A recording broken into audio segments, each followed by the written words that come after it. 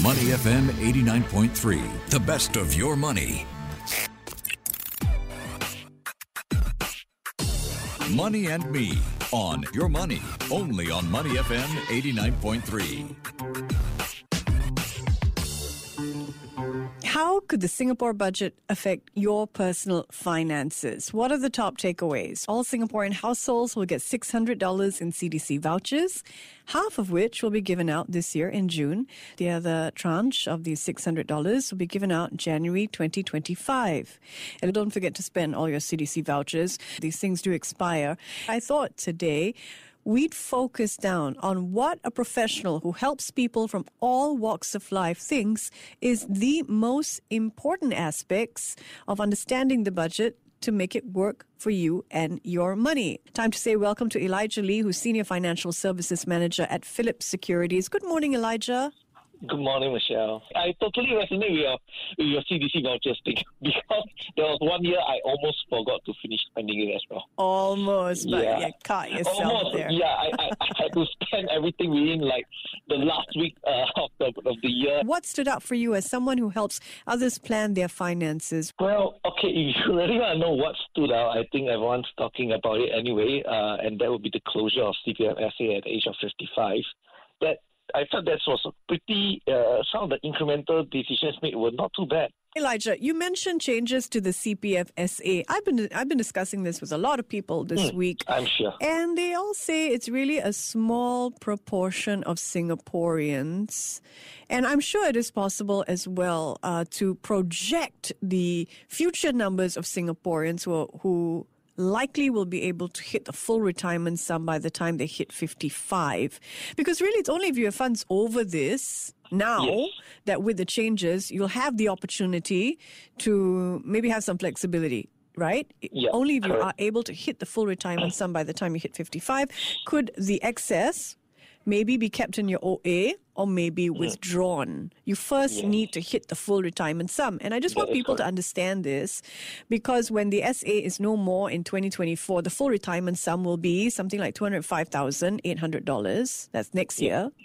And this goalpost of a sum moves up every year. It increases by 3.5% every year to keep up with inflation. Frankly, I need a calculator to figure out what my full retirement sum is going to be when I hit 55. They announce it every few years. It's the increase year on year has been, as you mentioned, somewhere in the range of 3.5%. But it's actually a figure that they will announce. They've announced it all the way to 2027, actually. Yeah, but some of us are younger than that. So I want to plan ahead. We gotta wait. We gotta wait. I'm younger than that too, so I have no clue what my full retirement sum is, but I'm just waiting for the announcement. Oh, that's why there's no calculator, because it could vary. Yeah, it could vary. It's probably better just to wait for them to announce what it is. Yeah. Oh, okay. As someone who helps other people plan their finances then, and it may be a small proportion of people who eventually will have amounts above the full retirement sum to decide, okay, do I keep in my OA? Do I withdraw from my OA? Then when I withdraw from my OA, do I invest or do I invest with my OA? Why is this still a significant issue in your book? Well, okay, as you mentioned, right now the proportion of people who have done shielding, and therefore you must have been, older than 55, is small.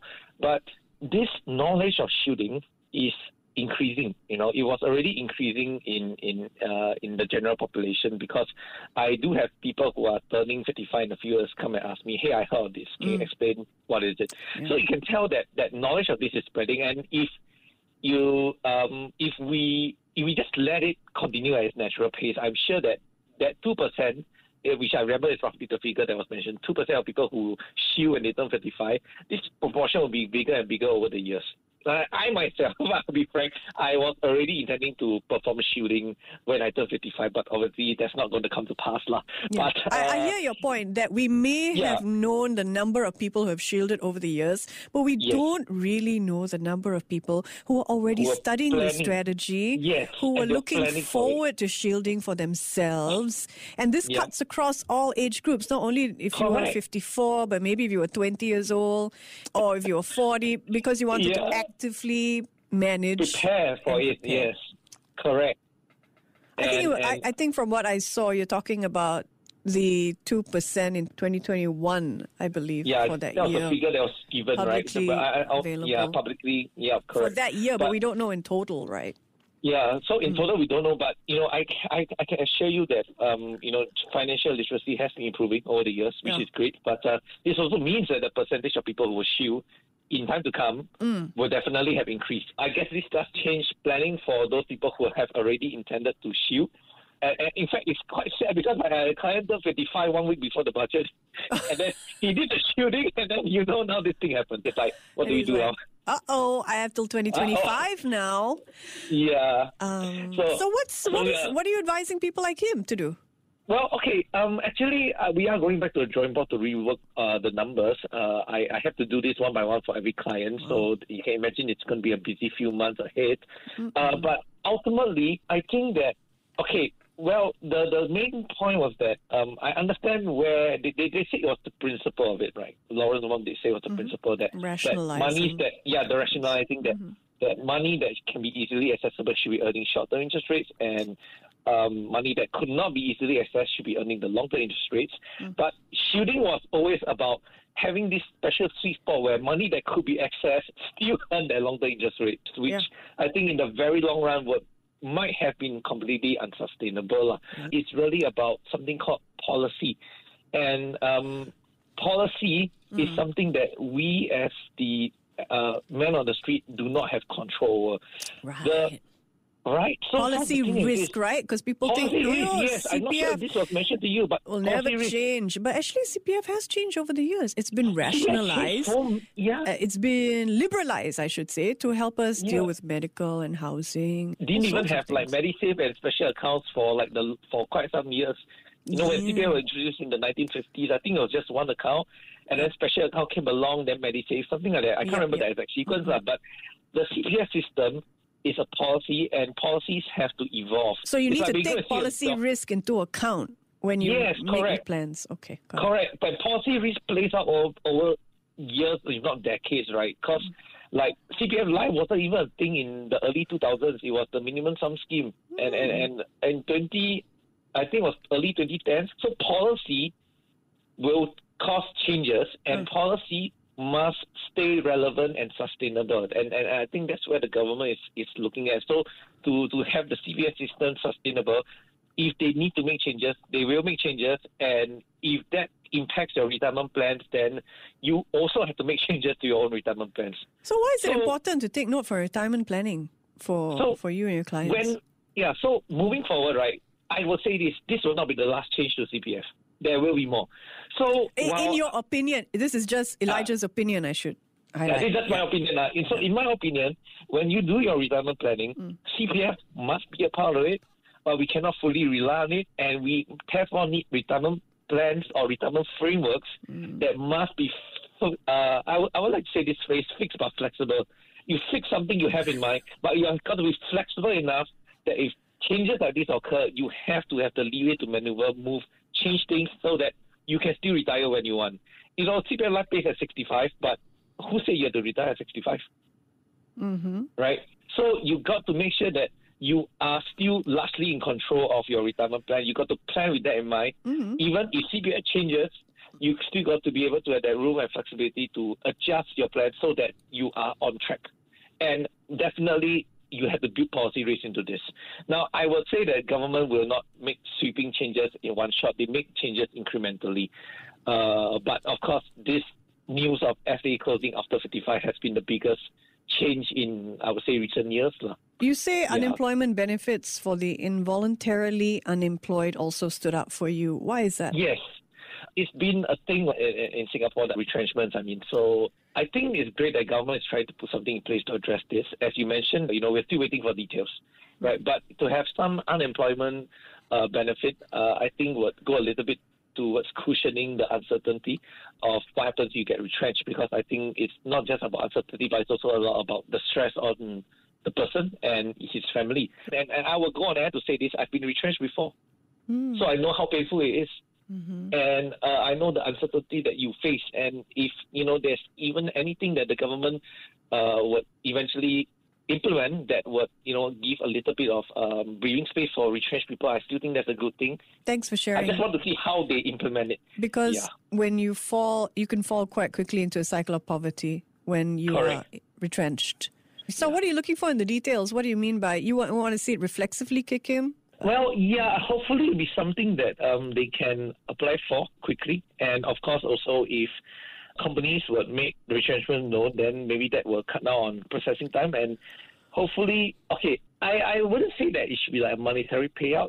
Of course, that will help, but measures to help people get back on their feet quick, whatever they can be. But if this kick in quickly and at least, you spend less time in uncertainty and more time in trying to reposition yourself for the next offer. That helps also, right? Financially, I'd say, companies paying retrenchment benefits will, of course, be the first line, but that can only last that long. Support will be very, very important, not just monetary support, but support in terms of upskilling, reskilling, job hunting. Maybe there could be some kind of national portal to help people who are retrenched be more easily placed in the new position.